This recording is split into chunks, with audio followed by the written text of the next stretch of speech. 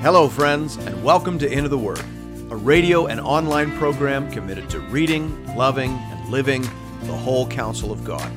I'm your host and Bible guide, Pastor Paul Carter. Your word is a lamp unto my feet.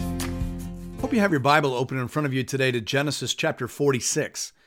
This chapter brings us very near to the end of the patriarchal narrative.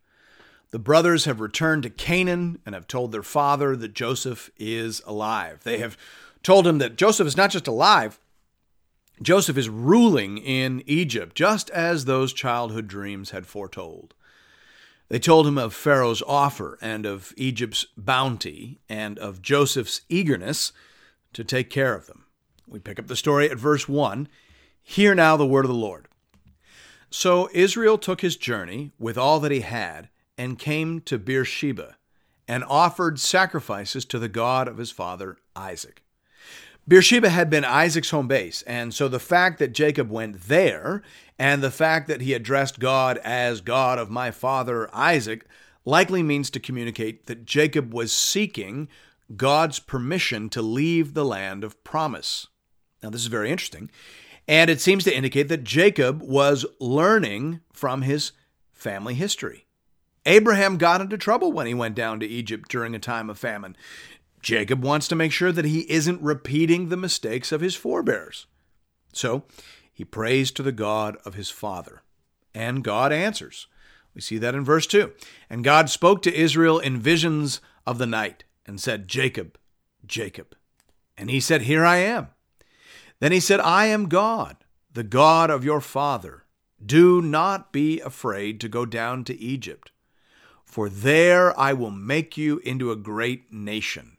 I myself will go down with you to Egypt, and I will also bring you up again. And Joseph's hand shall close your eyes. So God tells Jacob that going down to Egypt this time will not be an act of unfaith as it had been in the time of Abraham. On the contrary, God is in this particular journey.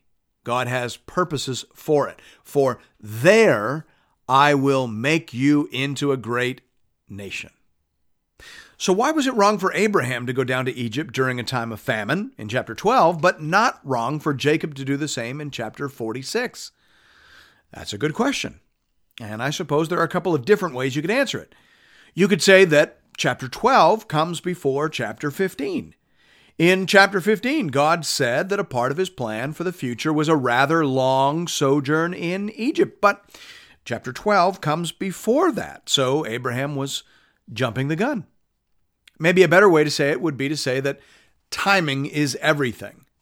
Some things in life are black and white. Many things in life are black and white. They're always right or always wrong. It is always wrong to commit adultery. There is no day, no week, no month, and no year of your life when committing adultery will be a good thing. It will always be a bad thing. And conversely, there will never be a wrong time to show grace or to be patient or to give generously to the poor. Those are always good things, 24 hours a day, 7 days a week, 365 days a year. But not everything in life falls into that category. There are some things where timing is everything. As it says in Ecclesiastes 3, for everything there is a season and a time for every matter under heaven, a time to be born and a time to die, a time to plant and a time to be plucked up, a time to kill and a time to heal, a time to break down and a time to build up, a time to weep and a time to laugh, a time to mourn and a time to dance.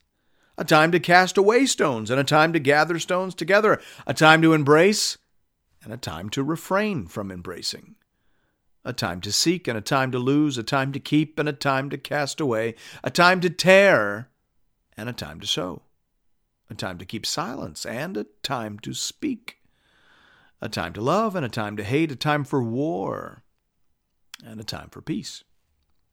So sometimes whether a thing is right or wrong has everything to do with the season. In Genesis chapter 12, the emphasis was supposed to be on discovery and trust. Abraham was learning who God was and learning to trust in God's goodness and generosity. Running to Egypt when things got hard was therefore running counter to the purpose of God. But in Genesis 46, the emphasis is on building. We've just observed the climax of God's sanctifying work in the lives of Jacob's sons. They are new men. They're ready to serve as foundation stones in the Old Testament version of God's covenant community. They aren't perfect, but they have been prepared. And now it's time to build. And so God is going to hide them away in Egypt, and he is going to make of them a great nation. So, going to Egypt now is good. Going to Egypt in chapter 12 was bad. Like I said, sometimes timing is everything. And that is why Jacob wisely went to the Lord before making this decision. It wasn't black or white. It wasn't simply a matter of avoiding evil or choosing the good. The way ahead wasn't clear. So Jacob sought the Lord. This is wisdom. Proverbs 3:6 says, "In all your ways acknowledge him, and he shall direct your paths." I love what Matthew Henry says about this entire episode. He says, "Those who desire to keep up communion with God shall find that it never fails on his side. If we speak to him as we ought, he will not fail to speak to us." That's a good word. And verse 5 goes on to say, "Then Jacob set out from Beersheba." That's a very telling phrase. Jacob paused. Unlike grandfather Abraham, unlike his own younger self, Jacob doesn't just charge in. He's a man of faith now. He wants to do the will of the Lord. So he stops. He prays. God speaks. And then, and only then, Jacob moves. And this is yet another indicator in the text telling us that Jacob is a changed man. The story goes on to say, "The sons of Israel carried Jacob their father, their little ones, and their wives in the wagons that Pharaoh had sent to carry him. They also took their livestock and their goods, which they had gained in the land of Canaan, and came into Egypt. Jacob and all his offspring with him, his sons and his sons' sons with him, his daughters and his sons' daughters. All his offspring he brought with him into Egypt. Now these are the names of the descendants of Israel who came into Egypt, Jacob and his sons. Reuben, Jacob's firstborn, and the sons of Reuben, Hanok, Palu, Hezron, and Carmi. The sons of Simeon, Jemuel, Jamin, Ohad, Jachin, Zohar, and Shaul, the son of a Canaanite woman. The sons of Levi, Gershon, Kohath, and Merari. The sons of Judah, Er, Onan, Shelah, Perez, and Zerah, but Er and Onan died in the land of Canaan. And the sons of Perez were Hezron and Hamul. The sons of Issachar, Tola, Puvah, Yob, and Shimram. The sons of Zebulun, Zered, Elon, and Jaleel. These are the sons of Leah, whom she bore to Jacob in Padan Aram, together with his daughter Dinah. Altogether his sons and his daughters numbered 33. The sons of Gad, Ziphion, Haggai, Shuni, Esbon, Eri, Arodi, and Areli. The sons of Asher, Imnah, Ishva, Ishvi, Biriath, and Sirah, their sister. And the sons of Beriah, Heber, and Malchiel. These are the sons of Zilpah, whom Laban gave to Leah his daughter, and these she bore to Jacob, 16 persons. The sons of Rachel, Jacob's wife, Joseph and Benjamin. And to Joseph in the land of Egypt were born Manasseh and Ephraim, whom Asenath, the daughter of Potipharah, the priest of On, bore to him. And the sons of Benjamin, Bela, Becher, Ashbel, Gera, Naaman, Ehi, Rosh, Mupim, Hupim, and Ard.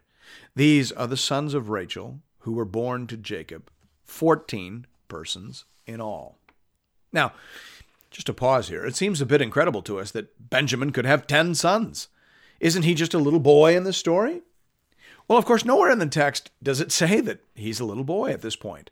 The text says that he was the youngest brother and the child of his father's old age. But if you read carefully and note the time indicators, it is clear that Benjamin has been a young man throughout the narrative of the famine and the various back and forth journeyings to Egypt. Derek Kidner says Benjamin was at least in his 20s, more probably in his 30s, since Joseph was now about 40. So if Benjamin was 33 years old, then it is entirely conceivable that he could have 10 kids by the time his family migrated down to Egypt. He was obviously very healthy and very blessed by the Lord. We pick up the story in verse 23. The son of Dan, Hushim. The sons of Naphtali, Jaziel, Guni, Jezer, and Shillem. These are the sons of Bilhah, whom Laban gave to Rachel his daughter, and these she bore to Jacob, 7 persons in all. All the persons belonging to Jacob who came into Egypt, who were his own descendants, not including Jacob's sons' wives, were 66 persons in all. And the sons of Joseph who were born to him in Egypt were 2.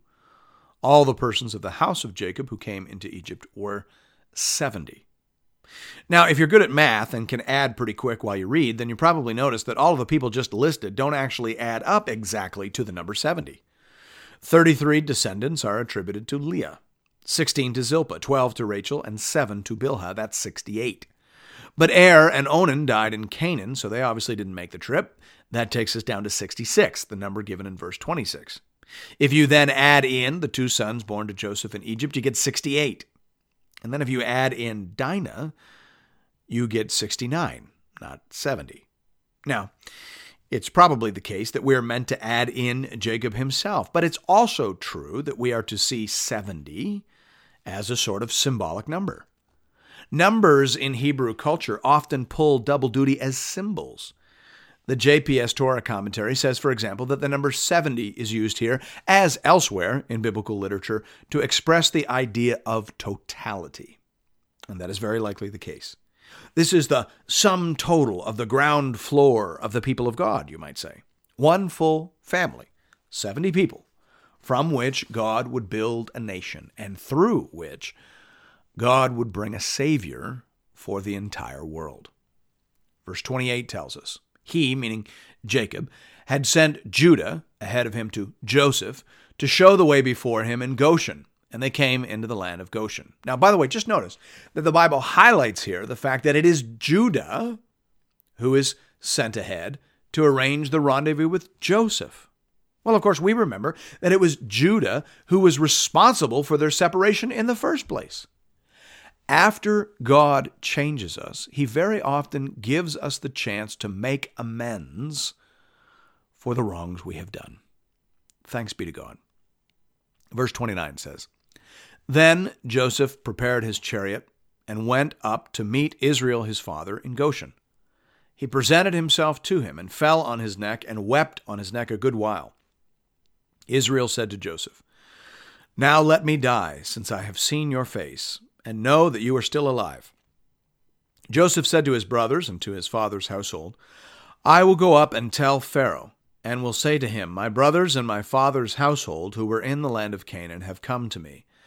And the men are shepherds, for they have been keepers of livestock, and they have brought their flocks and their herds and all that they have. When Pharaoh calls you and says, What is your occupation? You shall say, Your servants have been keepers of livestock from our youth, even until now, both we and our fathers, in order that you may dwell in the land of Goshen, for every shepherd is an abomination to the Egyptians. Now here we see Joseph's concern for his family to remain apart from the center of Egyptian cultural influence. He wants them to be in Egypt, but not of Egypt. Egypt will serve as the nursery for the nation of Israel, but it must not serve as their standard of reference. Israel is to be a people apart. They are for the nations, but they cannot be like the nations. Israel must learn to look to the Lord. Thanks be to God. And thank you for listening to Into the Word. If you're interested in additional resources or previous episodes and series, you can find those over the website at www.intotheword.ca. You can also check us out on Facebook, and I hope you do. We have a growing community of Bible readers over there, and we post daily encouragements and conversation starters. Hope to see you there. And I hope to see you again tomorrow, right here, for another episode of Into the Word.